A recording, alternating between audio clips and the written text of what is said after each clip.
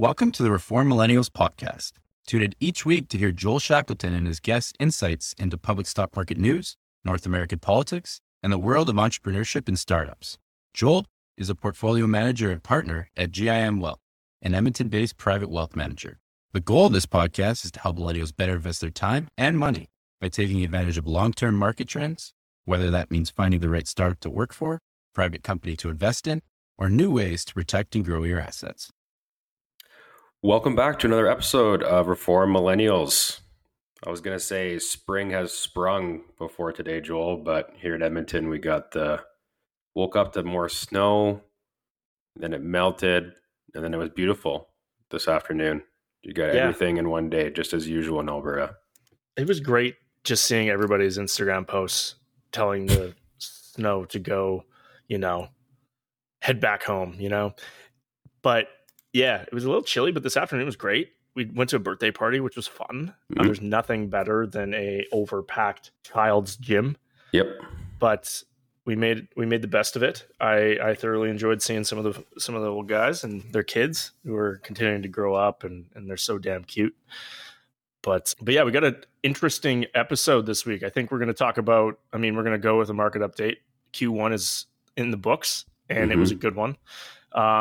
We got a nice little merger in the WWE and the UFC. We're not going to talk too much about it, but I had to mention it because, what is the WWE got valued at 9.1 billion and the UFC is being valued at 12?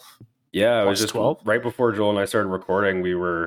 I was on Twitter looking at, we're going to go through maybe some Joe Pompliano is one of our favorite follows from a sports business news standpoint for bringing information up on this podcast. And he tweeted just before we started recording that CNBC was, so Endeavor is, I believe, would have been the venture that purchased the UFC from Dana White and his business partners back in 2016 for I think, what did I say, 4 or 6 billion?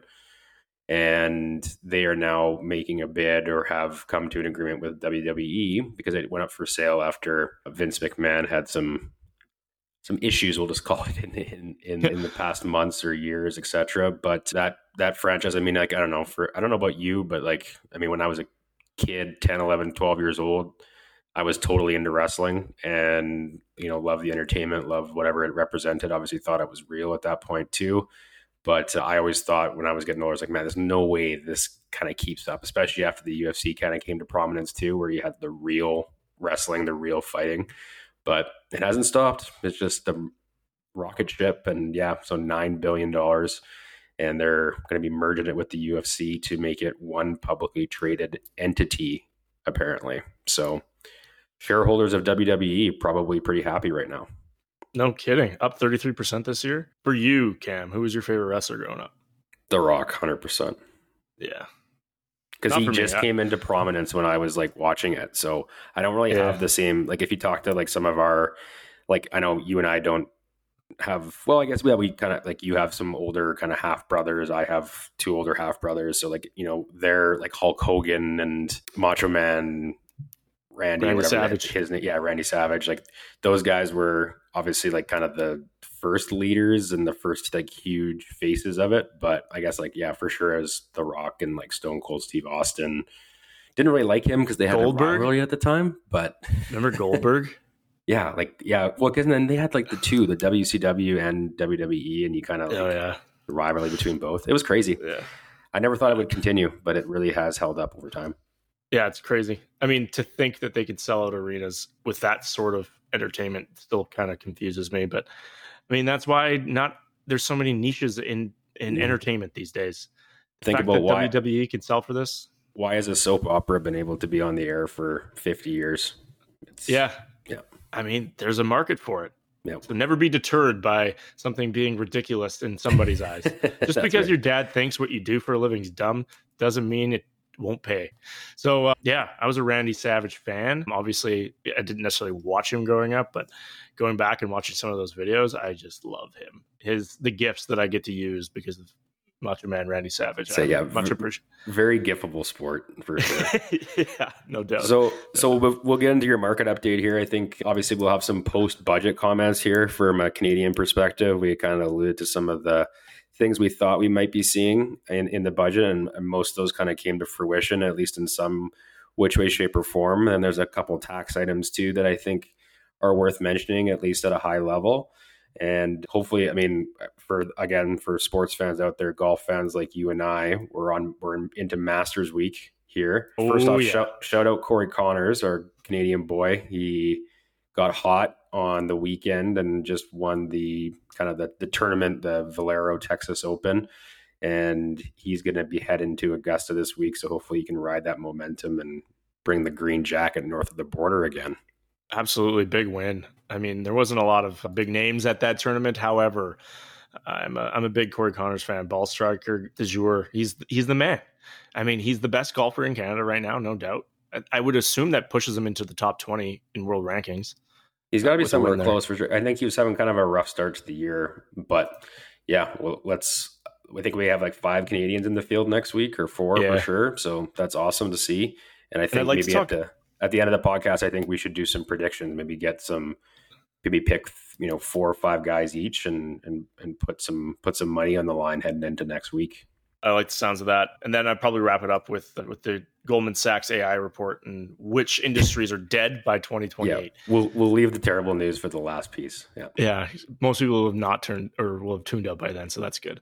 So from a market update perspective, I'm going to discuss kind of where we're sitting with regards to Q1 performance, and then kind of dive into what I'm feeling at the moment. And I'm all about the feels, as most people have figured out by, year 3 of this podcast. But the S&P 500 specifically was up 5.5% over the first quarter. Canada, the TSX was 2.9%. The NASDAQ was up 16.8%. The Russell was up 2.3%, the Russell 2000. The S&P mid cap up 3.5%.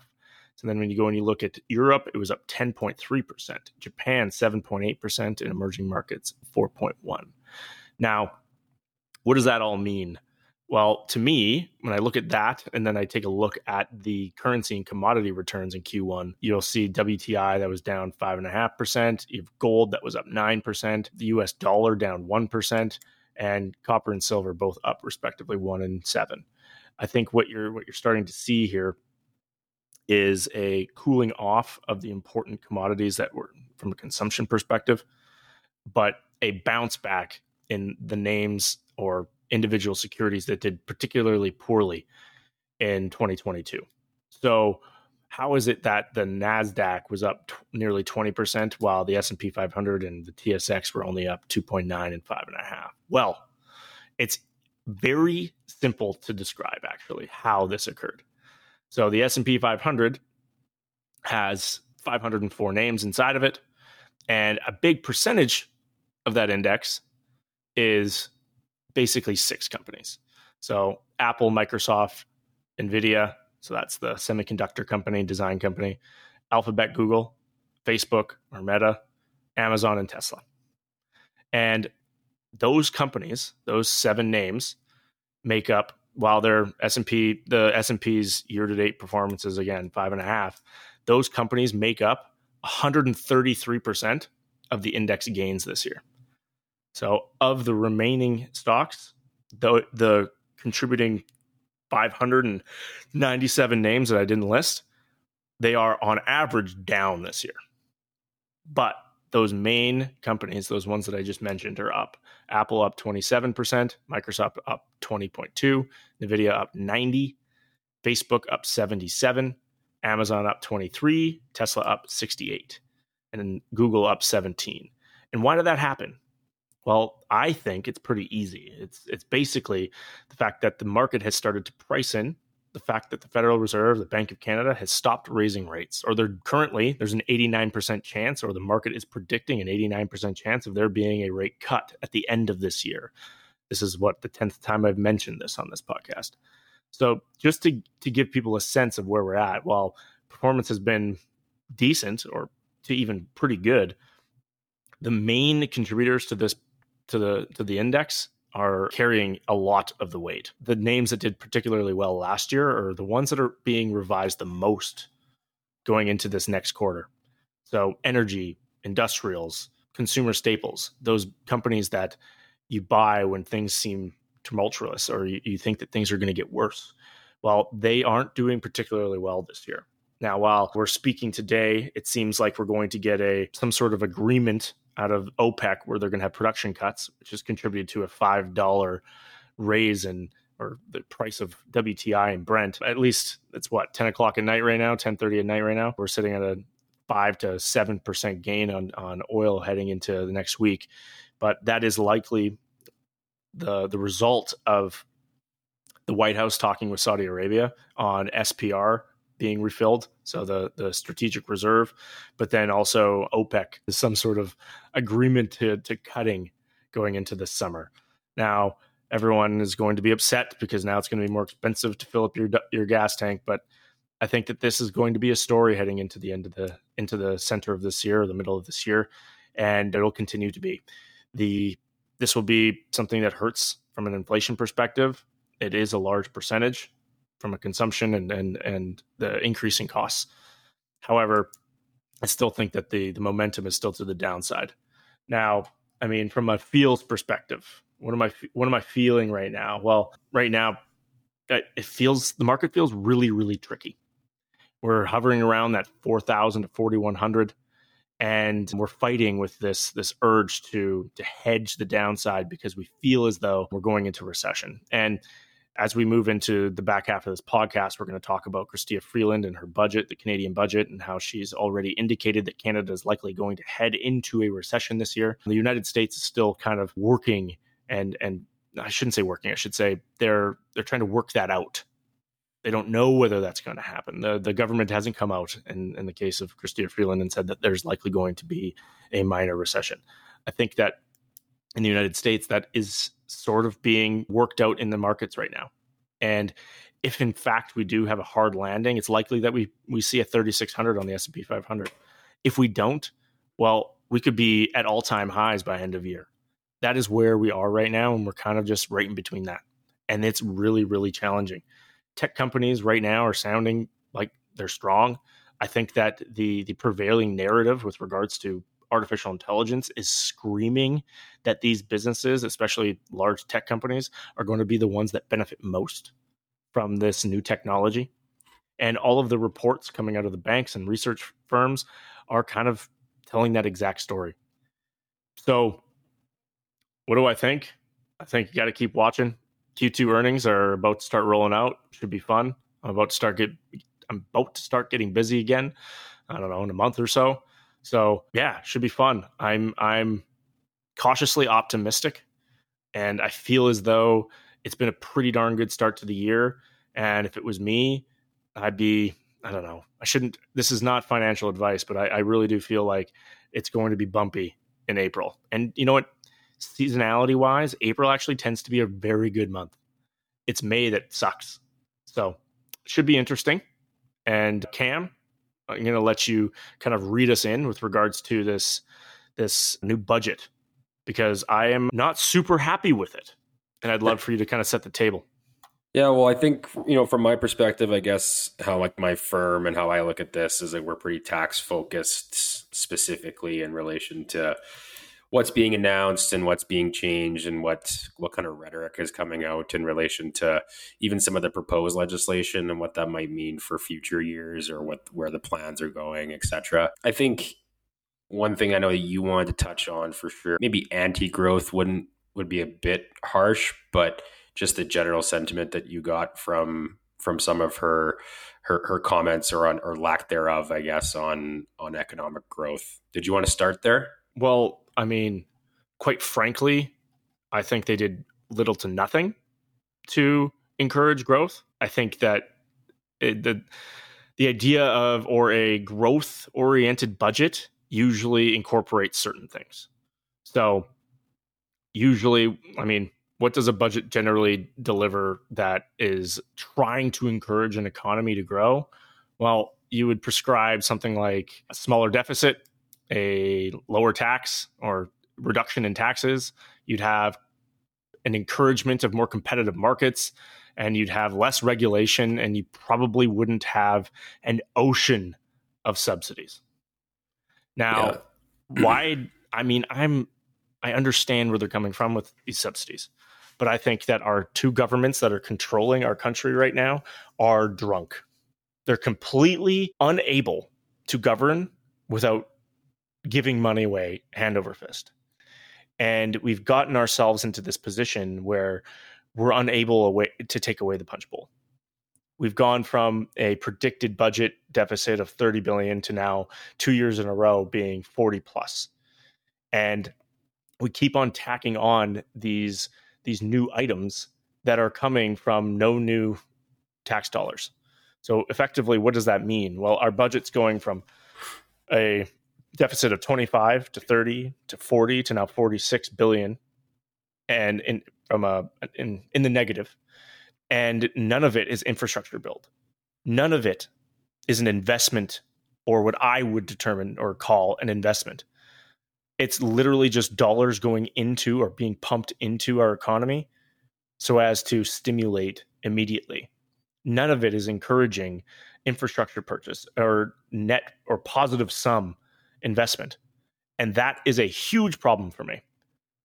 Where is the infrastructure spend? Why is it constantly dollars in our pockets and more subsidies, more subsidies, more subsidies?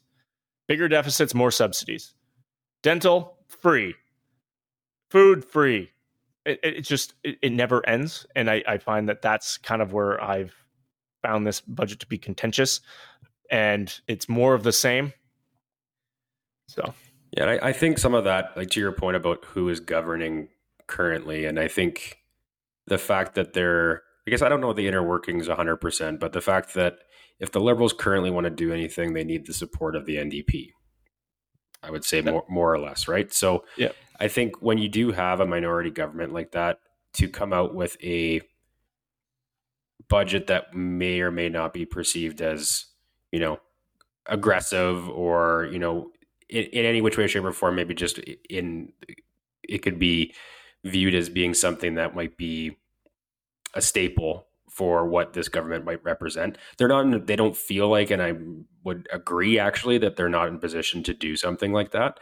So this is a pretty, I would say, blasé budget in terms of some of the initiatives or the investments that are being made. I think we have to remember where we're at in the political cycle as well, where I think there's obviously going to be a new federal election at some point here. And what do they want to go out and, even if it was something negative that we would view as being like, okay, we're going to increase personal tax rates by 5% across the board, like the flat federal tax rate for employment wages or whatever it might be. They don't want to go out and do something like that where it's, to your point, creating more tax dollars to then invest in something where it's like, okay, well, you can at least see this, the levers being pulled here to then be able to do this. Then it's like, you can get on board with that as a rational voter and citizen of Canada. If you're like, okay, well, if this is being done, but this is what's being done with those dollars, and that's what's going to end up being a net benefit, like you said, on a long term, then you can get behind that. But they're not going out there and doing something that is going to be potentially controversial or create a bunch of hoopla in the media. They're going to continue. By and large, it's more of the same that we've seen in terms of rhetoric, and they need to continue to, if they want to get to the next point of, I'm sure the Liberals, obviously their goal would be to obtain a majority government next way around, but that's looking less and less possible based off of how the relationship has worked with the NDP as of late and the additional support that they've been getting on the NDP side from a federal sense over the last, I would say, 5 to 7 years. So it's a very interesting position, and I would agree with you by and large. There's nothing here that's really pumping me up, to put it informally, from a investment standpoint. But let's talk about a few of the things, I guess, that we might have mentioned last week. And so the clean energy one would have been kind of the biggest news item, or the item that they were hanging their hat on in terms of, hey, we're creating these programs and it's going to be great for businesses. So I'm just going to read through a few of them from like a high level standpoint. So clean electricity investment tax credit. So a 15% refundable tax credit for investments in specific electricity generating activities and equipment for the transmission of electricity between provinces. Both new projects and refurbishment of existing projects will be eligible. So that's basically a 10-year runway. Same with the clean technology manufacturing credit. So a 30% refundable tax credit for the cost of investments in new machinery and equipment used to manufacture or process key clean energy technologies and extract, process, or recycle key critical minerals. So that's an interesting one to me. Again, we're talking about refundable tax credits at the corporate level. Definitely attractive. Definitely this combined with some of the initiatives around capital equipment purchases. And so for small business owners out there, the ability to claim up to $1.5 million, we talked about it on the podcast in a previous episode, of new equipment and be able to write those off immediately. So some of these credits combined with some of the capital property initiatives that have come through over the past couple of years are definitely attractive in terms of being able to go out and spend money. And then with this refundable credit, obviously, you'll be able to get, money, even more money back potentially through refundable credit. So I think it's a good move. Like, I think having these types of refundable credits is a good idea in terms of creating or spurring spending. But I guess at the end of the day, right now, I haven't seen all of this written through tax legislation yet. So to be able to know exactly what, for example, specific electricity generating activities might mean, we don't know what the definition of that is yet. So I think we have to obviously see this roll out, but the fact that there's been incentives put into clean electricity, clean technology, clean hydrogen investment, clean technology investment, all interesting credits that obviously if you're working in those spaces, it's something that you should definitely be asking about and understanding what does that potentially mean for me spending money today versus tomorrow versus 2 years from now, etc. A couple other items that I wanted to bring up too was, I don't think we've talked about it on the podcast before, but there's this, it's definitely something that it's very specific to each individual small business. And it's very hard to speak in generalities on this, but there was a bill C-208, which was, I think, definitely covered in the news a little bit, but it mostly high level related to the intergenerational transfers of businesses. So from parents to kids, etc. And for a long time in this country, it was very hard to do that in a tax efficient way. And Bill C-208 came out and proposed some sweeping changes on that, which was welcome news to a lot of people in my profession and in the tax profession in terms of reorganizations, et cetera, and doing planning for families who wanted to businesses intergenerationally. So there has been some pullback on basically what is allowed and the benefits of the planning around Bill C-208. So my advice just in general is that if you have a small business and you foresee yourself transitioning that business to your kids, or the potential is there, that you go talk to an accountant and talk to a tax professional about some opportunities that may or may not exist under this Bill C-208 regime. And the time clock is kind of ticking on that, as these changes that are currently being or have been tabled and passed through with this budget are going to be coming into effect, I believe, on January 1st, 2024. So there might be engagements that you have going on already, or existing conversations you've already had, or maybe you're thinking about this. Definitely something worth having a conversation about, to say, what does this look like and how can I not even take advantage of, but just structure this properly where we can do this in a tax efficient way in terms of the intergenerational transfers. But it was definitely a hot topic in my realm for the past 2 years in terms of when this bill first got released and the opportunities that came from it in terms of tax planning opportunities, and then the kind of immediate reaction from the Department of Finance on retracting some of those items. So there has been a lot of legislation written over the past 12 to 15 months in relation to this, and it's becoming a bit more restrictive, whereas before the opportunities were a bit more broad. So we're starting to see that the light at the end of the tunnel, which you do not want to see in this case. And we want to make sure that, or you want to make sure as a small business owner who may be, again, thinking about transitioning business within your family, to definitely have those conversations, because the opportunity is starting to shrink. The other thing I think that you and I talked about that was interesting and probably a welcomed item for people in making registered education savings plan investments. So there has been an increase to the, I guess, maximum withdrawal in any given year, from $5,000 to $8,000 for full-time students, and from $2,500 to $4,000 for part-time students. There's also, I think, a change in relation to, there's always some stipulations before with divorced or separated parents, but so new rules will allow divorced or separated parents to open up a joint RESP for their children. So that's all well and good. Obviously, I think those limits that had been there had been in place for a very long time and not had been indexed for a very long time. And we all know the conversation around how expensive schooling is. So the ability to increase what that withdrawal can be is, I think, a welcome change.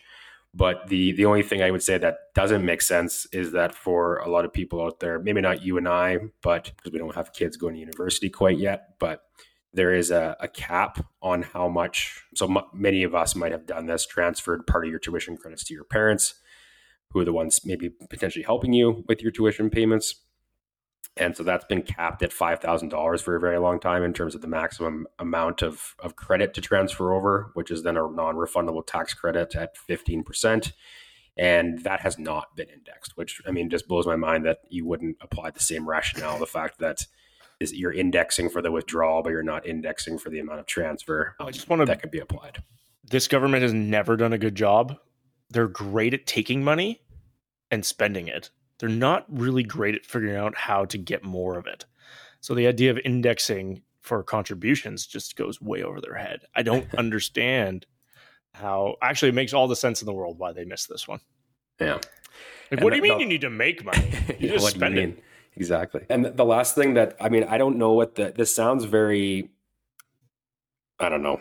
I'm being maybe a bit conspiracy theorist here, which is not like me, as you know, but yes, there is an automatic tax filing measure that's coming through. So the CRA will pilot a new automatic filing service for Canadians who currently do not file their taxes to help them receive, this is how they word it, currently do not file their taxes to help them receive certain benefits to which they are entitled. Following consultations, the CRA will present a plan in 2024 to expand this service. The CRA also plans to expand taxpayer eligibility for the File My Return service, which allows taxpayers to file their returns by telephone. So the fact that there could be sweeping changes where, I guess I'll put a bit of a caveat on this and mention this at the end, but the fact that they have potentially have the power to automatically file for you is not something that I like the sounds of. Now, if someone is super delinquent on filing, and they're obviously, your tax slips are generated if you work for an employer and it's sent in to CRA and it's registered under your SIN number, etc. They have all this information anyways, and if they wanted to, they can, as it currently stands, can assess you based off of the information that they have. And if you're delinquent on filing, this is supposed to be around, again, how they're wording it is about, obviously, for people who haven't filed and may be eligible for, GST credits, like maybe like low income families or whatever, and potentially have not filed their tax returns. There's GST credits to claim. There's, potentially child care benefit items to claim, because all of these benefit programs are contingent on the fact that you file your income tax returns and then your income is known. And so you know what bracket you fall in to receive or not receive some of these benefits. So I can definitely see some of the positives that might be alluded to through this. But at the same time, I am a little bit worried about what this could mean in terms of sweeping powers, in terms of doing automatic tax filings on their side. I would like to know a little bit more about what that program's going to look like for sure. And the other side of it is too, is like, I think if people hear about this, like you and I have had a chat many times about people who, potentially, need tax services or doing it themselves on TurboTax or take your pick on tax software, etc. Our tax code and how our tax returns are filed, etc., it's becoming more complicated by the year in terms of how things are done and the right boxes to click and what information needs to be filed at what time, etc. And I could just see this creating even more headaches, I guess, for taxpayers out there in terms of potentially saying, well, this service is very easy and I can do it over the telephone, or I can file my own return very easily at a low cost or no cost. And that's great. But I think just be wary of those types of things. The only thing I can say, just in my experiences, and because you could even think you have a very, very simplistic, straightforward tax return to file, and you might miss something that results in a big penalty, or you might miss something that you think you're reporting the correct way. Like, I just off the cuff, like dividends, for example. I've worked with a client once who was filing his own tax return and then had his own corporate, a small business that he was running. He was taking money out of the business, recording it as a dividend on his personal tax return, which is great. The fact that he did that, and he's reporting it, but he's reporting it as the wrong kind of dividend for 5 years. And he was reporting it as a dividend that has a lower tax rate that applies at the personal level. And he was like, I filed a tax return and said, yeah, you owe this. And he said, well, I've never owed that much before. And I was like, oh, well, I should probably look at your, like, let me take a look at your previous tax returns. He's a brand new client.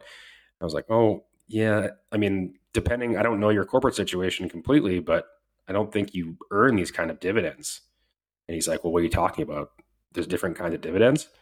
And I was like, oh my God. So then we go back and find out that he basically owes about $45,000 back taxes because he hasn't been reporting the correct kind of dividend for years. So it's just like, even something just as simple as that. It's like, I have a T4, I have a T5, that's it. Again, some of these things can be, especially when you're self-reporting, can lead to big issues. So I don't know. I'm intrigued to learn more about what this automatic tax filing might mean in the future and what it could mean. I mean, obviously that has an effect on us. And personal tax is not like a massive part of our business, but it's definitely intertwined because we have so many small business owner clients. And obviously what you're doing on the corporate side matters what happens on your personal side, et cetera. So it's definitely intertwined, and we'll definitely be getting lots of questions about what this might mean, but I'm hesitant to trust that it's going to be a net benefit. I mean, it could be great, but it also, I think it often comes down to the person filling out the forms. I mean, it's so far beyond my ability too. It's tax outside of the investment realm is just a foreign entity. Like small business tax filing and all of the processes that go into it. It's a lot, especially when you're a busy person. And not only that, it takes up a lot of brain space. Like the planning side from a business perspective and a family perspective, that all the concepts all can make sense. But then going and doing it right on time, and then allocating the amount of time required to do it is just a lot. It's a huge undertaking, and I think it's unappreciated for most people generally. And especially for new business owners and people that are kind of starting up, I think that it seems super easy in year one. And then year 3 comes around and you're behind, you've made mistakes. And then you go to a tax professional, and then you got to go back and you owe way more money than you thought. I think that if there's one piece of advice that I'm giving to, and this I think is real financial advice, you can take this as financial advice. If you are opening up a corp, go and get yourself a professional accountant. Because if you are thinking about doing it and going it alone, I'm telling you right now that your time, especially if you've already deemed that you're going to start a business, that your time is valuable and you're going to provide a service or build a product or produce a product, it is worth it to go and get a good one, because you are wasting a whole bunch of energy and time and money doing something that you think that you are saving doing, and it's not in your best interest. People that are self-employed, T4 people with RSPs, et cetera, and liras and whatever, much easier for you to go about and doing this. It's just a very simple process. However, it is not the case for small business owners, medium-sized business owners, et cetera. And yes, I think you should have an accountant across the board. But however, in this case, I think that for me, I work with, upwards of 75 small business owners, medium-sized business owners. And the ones, actually none of them don't use accountants. And it makes my life so much better. And they're richer because of it. I was going to say, there was my ad read for Joel too, as an accountants as a whole. Yeah, no doubt. I think just to close the loop on that, the last thing I wanted to say is yes, there is plenty of examples of people out there with very straightforward and or things that you can learn and do yourself, and you do not necessarily need an accountant to proofread something or do it. But it's just the fact that I wouldn't rush into using the service if it was there for me based off what I know over my 9 years, almost 10 now of working. Just because I've seen the complexities that have increased on the corporate side, And there has also been a lot of changes on the personal side too, in relation to reporting. So like something as simple as like selling your home and understanding that you now have to report the sale of your principal residence. And there are certain things that need to be done. It's tax-free, Cam. There's no reporting. That's right. And it is. And it's like, but then if you get caught not filing that information, it's no different than actually on that UHT front we talked about last week, right? There's plenty of people who there's nothing wrong with you or your corporation holding a residential property. But now there's a requirement for you to file this information return. And if you don't do it, you can get smacked with a massive penalty just for not filing three pieces of paper in. And so that's just the thing you have to think about. It's like, even if you have any kind of major transaction, anything that you think may or may not be reportable, it's just worth asking those questions at the very least. So, and as a small aside on that, I want to give an update. We talked about the fact about this UHT filing being something new and due at the end of April. As part of the budget announcement, they also announced some relief measures for this current year. So there is going to be interest or penalties charged on late filings up to October 1st is my understanding. It might actually be later than that, but I want to say, I feel comfortable saying October 1st. Definitely check with your accountant if this is something you've already talked about or are planning to talk about with them.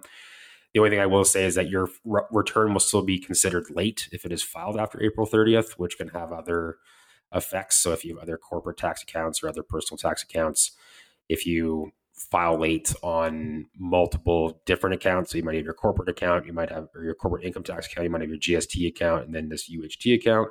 If you file late on your UHT account, then you file late on your corporate income tax account, then there could be higher interest and penalties that apply as a result of you filing late on multiple programs. But at the end of the day, it's still welcome news in terms of this kind of gap, this relief measure, because many people are scrambling kind of over the past, I would say, month or so, realizing for the first time that they have this obligation to file these returns. So that was definitely welcomed news out of the budget announcement as well. Yeah, for sure. And before we move on, I wanted to touch on that $100,000 interest-free loan that you get with getting a consult from a professional. And this is not an ad read. I just wanted to get your explanation of what's going on here. My first conversation about it on Thursday and then 3 of them on Friday. And I think it's just going to continue to pick up. Can you shed some light on that? Interest-free loan sounds awesome. Yeah, so that's the CDAP program is what acronym I'm using. So Canadian Digital Adoption Plan. So it was a measure taken by the federal government. I can't remember the ending date. It's like the later of the date and the amount of money that's been committed. So $4 billion has been committed to this. And so essentially how the program runs, I'm not going to be able to speak enough to this because this is more of a digital advisory type engagement professional service. So there's specific firms across Canada. So like my firm, for example, like we have our own digital advisor service line. So obviously clients that I work with, I know enough to be dangerous to potentially see an opportunity with something. And then I'm referring and then being a part of those conversations and trying to learn more about it. So what we've been mostly focusing on and what I've been mostly focusing on is this within that CDAP program, there's called this Boost Your Grant, which is most of your clients or the people you come in contact with have talked about. So essentially it is you go through a advisory engagement, which so has nothing to do with implementation or anything. It's essentially just going through the kind of the research phase and understanding what your options are in terms of picking something in your business that you need to upgrade and want to innovate or make better. So this could be something as simple as like choosing between finding options for a new accounting program, or it could be an inventory management system, or it could be improving your supply chain line not supply chain line, but your what's Henry Ford known for? I'm not sure why I'm blanking on this. Being the assembly line, your assembly line with building something in a manufacturing plant. So the strokes are very broad in terms of what this program can cover. And essentially you go through this engagement and it has to be with a pre-approved professional firm. So there's a list of them on the federal website in relation to this program. And so you'd engage with them and you are able to receive up to a $15,000 grant towards the cost of what this advisory service is. So essentially you're getting somewhere in the neighborhood of, tens, if not hundred of professional service time in relation to coming up with this engagement that's giving you options in relation to whatever it is that you want to upgrade. You apply and get this grant from the federal government, and you use those funds to apply against the professional fees that you've incurred in relation to this engagement. You pay kind of a fraction. I would say the maximum you're going to pay is $1,500 out of pocket for, again, in this example, a $16,000 engagement with a professional firm. You then have this report and this plan to implement potentially on putting in a new accounting system or to put a new CRM system through. And it's going to include buying a bunch of equipment like tablets for your field guys and the time management system, etc. There's all these things that are integrated in whatever it is that you're upgrading. And you can take that plan and then you can go to BDC is the lender in this case, and you can receive between a $50,000 and $100,000 loan depending on your revenue levels. And you can receive that 0% interest over 6 years. Essentially, you get 1 year principal postponement, is my understanding in most cases, and then it's payable over the remaining 5 years. And those costs can be used, or that loan can be used to kind of implement whatever the plan is. So that's not to say there's not going to be additional professional costs potentially. Is obviously there's implementation costs that come with training and et cetera, with that stuff. But that loan can also be used to buy the equipment that you potentially need, the infrastructure, et cetera.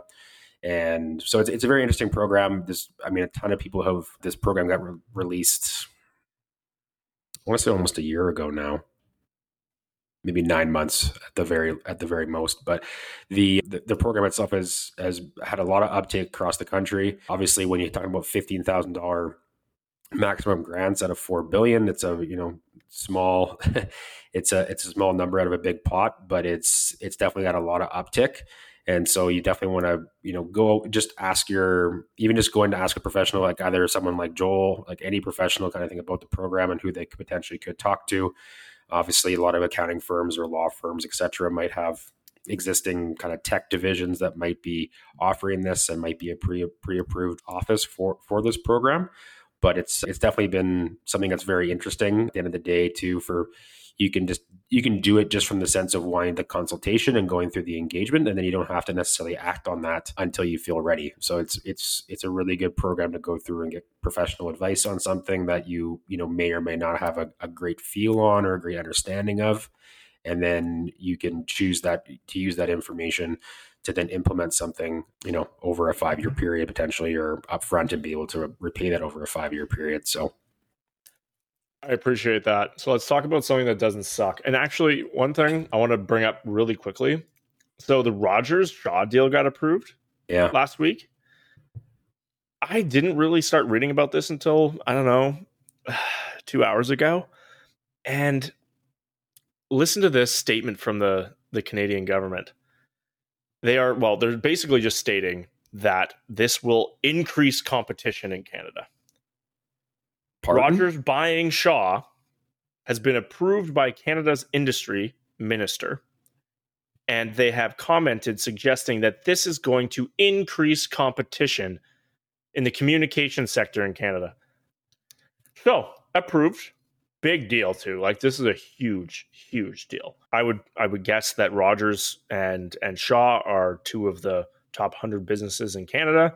I mean, the combined businesses will then be doing roughly $20 billion a year in revenue. These are two of the wealthiest families in the country, so it's no surprise that they got this through. I'm sure that the current management government is more than comfortable chatting with these two families. They're probably very close, went to the same schools, etc. However, I'm interested to see how this changes things. I'm a Rogers phone user with a Shaw internet subscriber, and I don't see how this is going to make my options increase in size. I mean, maybe it does, but the most interesting part of this was actually the fact that Rogers and Shaw had to then cut a deal with Quebecor, a major provider of cable and wireless services in the provinces of Quebec. The Montreal-based firm will acquire Freedom Mobile, which represents the majority of Shaw's 2.3 million wireless accounts for almost $3 billion. This making them the number 4 player in Canada. And I'm pretty sure that specific deal right there is where they're going to get there or drive there. This is competitive and increasing competition in Canada. The Freedom Agreement is the key here, in my opinion. I think that this is a clear victory for Rogers. They've been trying to add this piece to their business for quite some time. And I have no opinion on the stock or anything like that. It's not particularly interesting to me. I'm of the opinion over the next 35 years, I don't want to be any of these companies because Starlink is going to be better than them. But nonetheless, I see a Starlink ad for 50% off every day on Twitter. So I wonder why. I wonder who. You think they're getting a deal for advertising on Twitter? Yeah, Google how will Rogers Shaw merger increase competition on Google right now and go to the news section. That's a good 10 minutes, I would say, right there of this is BS, essentially. I don't know how this is possible. I'm sure the Globe and Mail and the National Post will all have fantastic articles for us to read tomorrow morning. But markets are up, heading up into the week. On to more interesting stuff. The Australian Grand Prix was full of drama. You were updating me, but after the Oilers absolutely clobbered Anaheim, I watched a little bit. I watched the first 6 or 7 laps. Now that I'm a new F1 fan that knows everything, I stopped watching after Max Verstappen passed Lewis Hamilton. I was like, well, it's over. So I went to sleep. It sounds like there was a lot of drama at the end. Yeah, there was. Well, I think that was, I guess they had probably been back for 2 years now, in Australia. But that used to be the first race of every year was in Australia. So it's a heck of an event. It's a street race too. And they've increased the length of a couple of the straightaways or sections or whatever. So there's more opportunity for passing. But it was kind of crazy yesterday that the first two races were relatively, basically no drama in them. And so yesterday they had 3 standing starts, which is only happened 3 times or 3 or 4 times, I think the broadcast was saying, in F1 history. And that was a result of the start of the race and then 2 red flags happening, which is obviously the stoppage of the race, and then they restart. So yeah, your prediction that Max was going to run away with it was mostly true up until the fact that the race got red flagged at lap 55, and so they had to restart again. And so they didn't really get to see whether or not it would happen again, or whether or not there would be any more drama, because there was a crash immediately on the first turn, immediately after the restart. So they ended up rejigging back to what their initial positions were, and that's how the race ended. So it was one of those instances where in F1 where I feel like I've been a fan for a long time and I kind of was aware of some of the rules, but there's so much regulatory piece to the sport. The FIA, so the regulatory body, there's instances within the race all the time where they're making rulings. So they're giving guys 5-second penalties, and so there's notices above on the broadcast saying the FIA is looking into this incident between car X and car Y, and they're making a ruling on it, and they're applying it live during the sport. You don't see that in anything else realistic. Refereeing, obviously we see a penalty being called, but there's a stoppage, right? Whereas this is the race is going on and all these things are being decided, and then it's the driver is getting this notification saying you have to let guy behind you pass because you made an illegal move, or hey, you have a 5-second penalty, so you either have to come into the pit and serve it, or we're going to run to the end of the race and we have to try and get a 5-second gap to the person behind us, so that way it doesn't affect our placing. So it's all that side of it. I think once you get into the technical, because I know you were saying new F1 fans, a ton of new F1 fans, but I found the general sentiment that's coming out of people who are kind of getting a little bit more invested in understanding the rules and the regulations. And it's why is, you just mentioned, Red Bull has been running away with it the first 2 weeks and essentially the first 3 weeks in terms of their speed, their pace, their ability to be that much faster than everybody else. And so most people would say well, why? Didn't they just put a bunch of regulations in to bring more competition in? But it's there's so much work that goes into the engineering of the shape of the cars and how they perform on straightaways versus corners versus chicanes versus like how the tires are affected based on the weight of the car and how the car is positioned, etc. There's so many intricacies to it where like if you do want to, like I said, like invest your time and learn more about it, it's you actually become like I have found like I'm way more interested in like how things work, like just like on an engineering front, where I was like my brain never worked that way, and this sport is like making me more interested in that. It's like wow, it's amazing that this small change that they're comparing, and the broadcast does a great job of this too. Like if you actually tune into like the pre and posts and all that kind of stuff, they talk about it's like this design feature creates more drag for this car, which is why they're losing 0.2 of a second per lap as compared to this team in these situations. And it's like, it's crazy that can make up that much of a difference over a 58 lap race. So you saw a little bit of that yesterday for sure. And there was just a bit more drama with events and whatnot and the FIA rulings. So it's not slowing down. Like, I think if you just, read either Joe Pomp posts on F1 or are watching things like it's still going onwards and upwards to my understanding. And it's going to be very, very interesting. They have kind of the first US stop. I think they got Miami in May, I want to say, and then Vegas coming up. And then the usual one in Texas as well. So 3 stops in the US. So it's going to be very interesting to see the reaction and kind of see if they can kind of hop on that momentum they've gained in North America over the past few years with obviously the Netflix show and just the general increase in popularity. Yeah, I mean, it took me to the 5th season of Drive to Survive to get fully engrossed. I've even been to a race, and now I'm finally in. And you watch 10 laps, so now the next time. That's the only thing that's tough, though, right? For North America is like obviously we can tape stuff and watch it whenever, but like for sports, like again, like I'm someone who's like live or nothing. Because I'm going to just look at Twitter. Yeah, I already know what happened. So yeah. So it's no, tough. I totally agree. That's the one thing that they have that's tough. It's very cool that they race all over the world, but you can tell that's part of the allure. Yeah, but the fact that they've said no other country gets 3 races. Like Italy had 2 last year. During the COVID years, for sure there was multiple races in Britain and stuff because certain countries weren't letting people in, including Canada, but. The fact that we now have, like, Montreal's always been a staple, but then we have 3 more races in North America, like, that's going to be such a big focus for them. Like, I could even see them adding a 4th potentially. I'm guessing Mexico. Oh, sorry, and they do have Mexico. Yeah, that's right. So, yeah, potentially thinking about maybe more South American stops just to kind of get in the same time zone. That's a good point.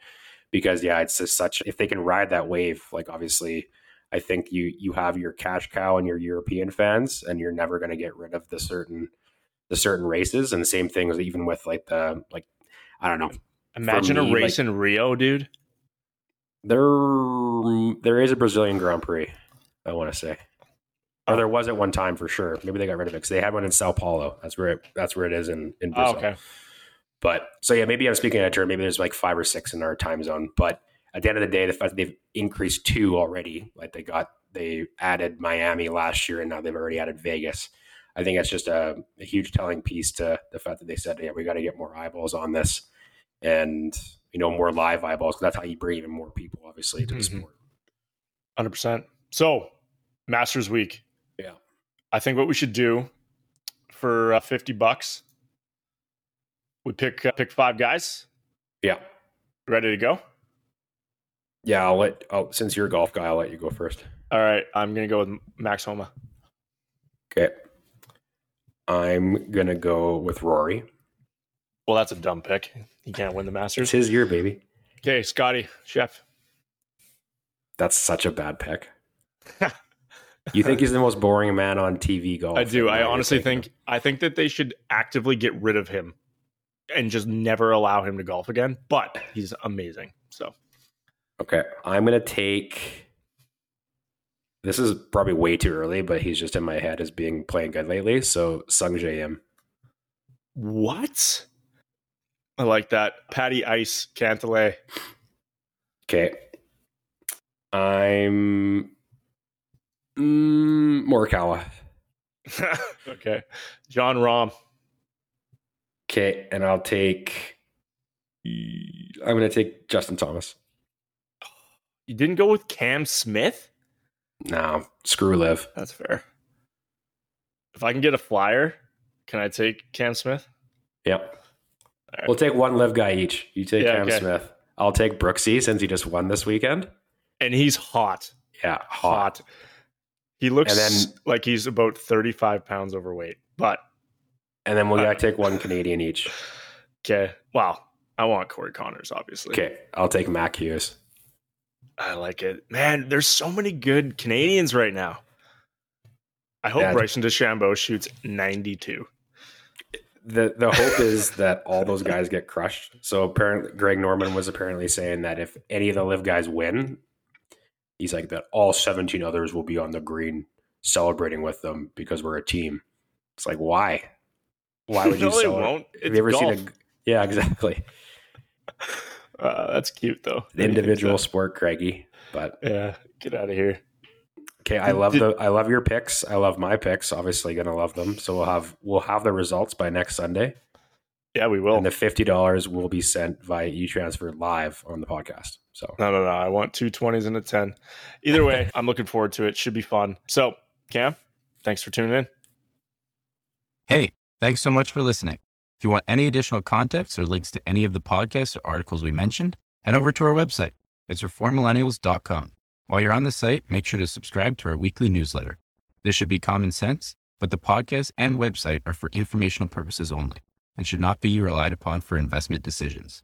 Joel does work for Gold Investment Management, and all opinions expressed by him and guests of the podcast are solely their own and do not reflect the opinion of GIM Wealth or Gold Investment Management.